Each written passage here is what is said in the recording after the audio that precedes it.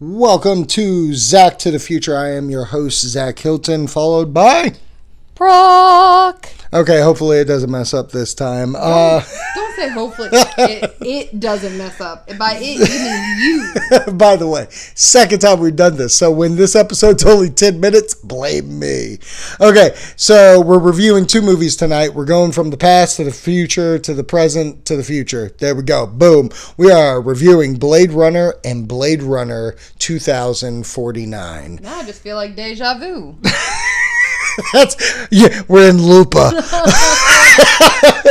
Okay, so Still at zero, you good to go? We're good to go. We're good to go. Okay, so Blade Runner is about replicants in the future were created to go to off-world locations to basically be slaves, and then when their time's up, they are just ended by time or by the Blade Runner who retires them. And what this movie's about, Harrison Ford's character Deckard, who is a Blade Runner, is sent to retire four replicants, one of them being Rutger Hauer. And this movie, in my eyes, is fantastic. In 1982 this thing came out. Ridley Scott directed it. He was famous for Alien at this point. And this movie also stars Sean Young, Edward James Olmos, and some other, like Daryl Hannah. And for me, yes, the movie is kind of dated at times. I still feel like the special effects hold up because they didn't have CGI back then, but like everything looked big and real, and I felt like I was in Los Angeles during this time. And I find this movie very intriguing because I've never seen it before. This was the first time I've seen it, and it was like a noir. And like I told you after the fact that, and then everything that we kept looking up, it kept saying noir. Yeah. So like, I like mysteries. I like cop thrillers, and all this was a cop thriller in a sci-fi world.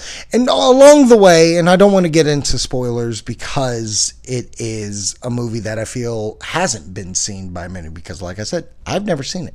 You've never seen it. No. Wonderful acts like he's never seen it. So I really got into this movie without spoilers. Go see it. Rent it. Rent the HD version, and I'll tell you why I say that in the part 2 review. But what were your feelings on it? It was long. Yeah? Yeah, it was really long. Ooh. Well, I didn't necessarily know what I was getting into. I thought it was going to be more of like the action sci-fi. Right. And that's just not necessarily what I got. I mean, not to say there wasn't any action, because there was some action at the end, but overall I felt like there were parts that were very just draggy. Right. I do feel like for at the time, like the time that it was made, I do feel like there are definitely pretty scenes. Yes. And a lot of good images. Yeah, really good images and things like that, but overall it was long. I get that. And this movie does drag at points, but I was okay with it, I guess is the best way to say it. There's things that surround this movie that are interesting that I kind of feel like makes this movie different. Like, for instance, there's a theatrical version, there's a director's cut, and there's a final cut. And the theatrical cut is basically the studio going, okay, this movie's too smart for audiences. We need you to dumb it down a little. So, like, they get Harrison Ford to do the narration in it, because the version that we saw, there is no narration. And, okay. And Harrison Ford didn't want to do it. Okay. Yeah, she didn't know that at first. Oh, I wish you knew that. But, Brat. Yeah, I know. But, like, Harrison Ford didn't want to do the narration, and you could tell in his voice that he is bored of being there. And I think that kind of throws off the theatrical cut. So like a sabotage in a sense. Yeah, in a way. At the very end of the movie, there's now a cookie cutter ending where the ending of the original is, whatever you think. like ambiguity. I can't speak. What? Ambiguous. That's the word. Ambiguity. Ambiguity. Jesus Christ. I don't know. I'm trying here, okay? Anyways. Are we still on zero? Are we good to go? I'll check. Check. Are we still on zero? Yes, Okay, still on zero. Cool. Spoilers. He turned the music up the entire episode so you couldn't hear us. Tay Swift would have sued my ass. Yes, she So yeah. So the movie had a cookie cutter ending where everybody's happy, where the final cut and director's cut doesn't have that kind of ending. Right. So there's It leaves so it much. more up into interpretation. Exactly. Like, for instance, one of the big mysteries, spoilers, because I feel like this is always in it, is like, is Harrison Ford's character a replicant or not? Okay. Like, they never, answer that question. And they Right. still don't with the cookie cutter ending, because Sean Young's character is a replicant, a newer replicant. Okay. Like, in the original, since everybody does have, timelines where they're supposed to die, or retire or whatever, supposedly hers does not have that timeline, or she does. They don't know. She was created by the company. I can't remember the company's name right now. It starts with a T. But her and Harrison Ford's character, are they in love? Who knows if they're in love? The thing about this movie that's really cool is the subtext where humans hate replicants, like they treat them like slaves and such, right? And that's a big conversation that why hate everybody basically back in the day. And I did get behind this kind of talk. I mean, a lot of sci-fi movies do that kind of storytelling. I was about to say, yeah, they The Matrix, conversation. Humans hate machines and yada yada yada. So for me, I see this movie. It's on HD. You say? I say I wouldn't run out and watch it, but if you want to watch the new one, I feel like you kind of need to watch this one. Okay, which is cool because I want to talk about something about that. So we should just lead into it. Or was that my lead-in? I mean, are you saying that I did a good segue? Yes. Transition? Yes. I can't think of another synonym. There you go. All right. Ambiguous. Continuity. There you go. So let's move on to Blade Runner 2049. This movie stars Ryan Gosling, and it's about Ryan, he's this Blade Runner who's going after replicants once again, and he really stumbles into this mystery that involves Deckard, who's been missing for 30 years, and he's just trying to figure out the clues and get what's going on. And during all this, Jared Leto, who's also in this, he's now the replicant maker. Leto? Yeah. Jared Leto? Jared Leto. He wants what Ryan's looking for because he's trying to make the future of replicants. And there's so many good co-stars in this movie. Like the person who plays Joe, or Joy, whatever the hell her name is. There's also Robin Wright, who I absolutely love. She's killing it on House of Cards right now. She was in Wonder Woman. So the Harrison Ford returns. As I said, Ryan Gosling, amazing. I feel this movie is, especially like how you said, if you watch the original, the sci-fi noir, you know what you're getting with this movie. Not this summertime blockbuster action hoopla. Now I understand why it came out in October, because it's a smart sci-fi mystery. Okay, yeah. And I quite enjoy watching this movie. I love this movie so much so, it's in my top 3 movies of the year. It's Logan, Spider-Man, and this. These are my 3 movies of the year so far. Me. Why is it shock? I don't know. It's just... I'm asking you again, why does it shock you? I know. I'm still shocked by it. That was a legitimate...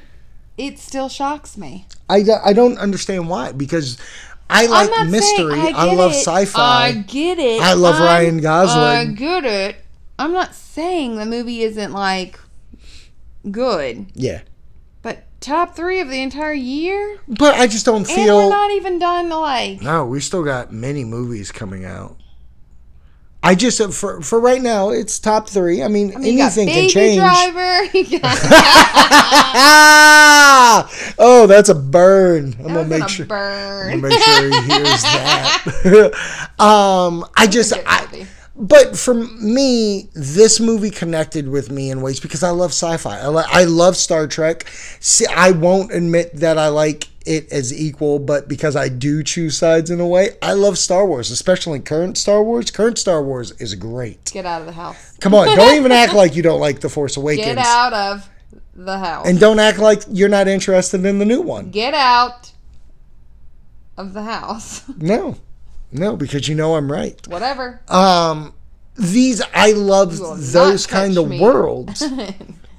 Saying those words. Saying those words. Just because I feel, if you make a world that I'm involved in where I feel like I want more stories from this world, you've done your job. There's plenty of shitty sci-fi movies out there that crumble because they don't develop their worlds well. And I feel Ridley Scott who also produced this movie, started something that the director, don't ask me, it's Dennis whatever, but I'm not saying his name, from This the director. director? Yeah, the This director. is the director that you said, like...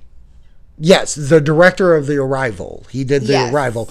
And when he was at Warner Brothers, he saw that they were doing this movie, and he requested to direct it to make sure nobody screwed it up. Right. Because it's his favorite sci-fi movie.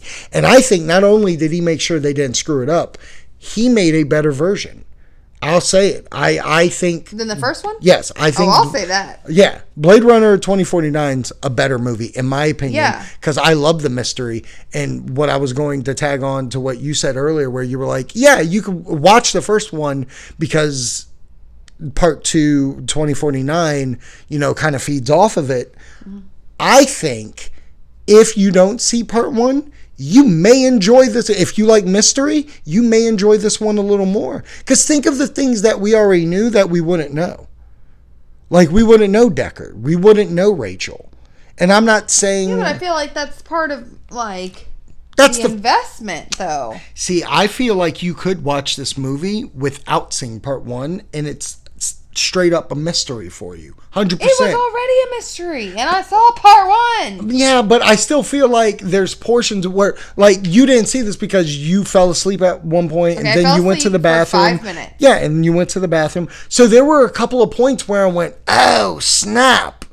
Like, because I got that reference. Now, if you're watching the movie, like, just part 2, like, Yeah, then they're going to be like... Oh, what's this? I feel like if you're like... I don't get it. What was that? No, I disagree. No, that's what I feel like they're going to be like. Nah, I don't get it. Nah. We'll talk off... Off air? Yeah, because there's one point that I'm talking about, the reason why I'm saying this.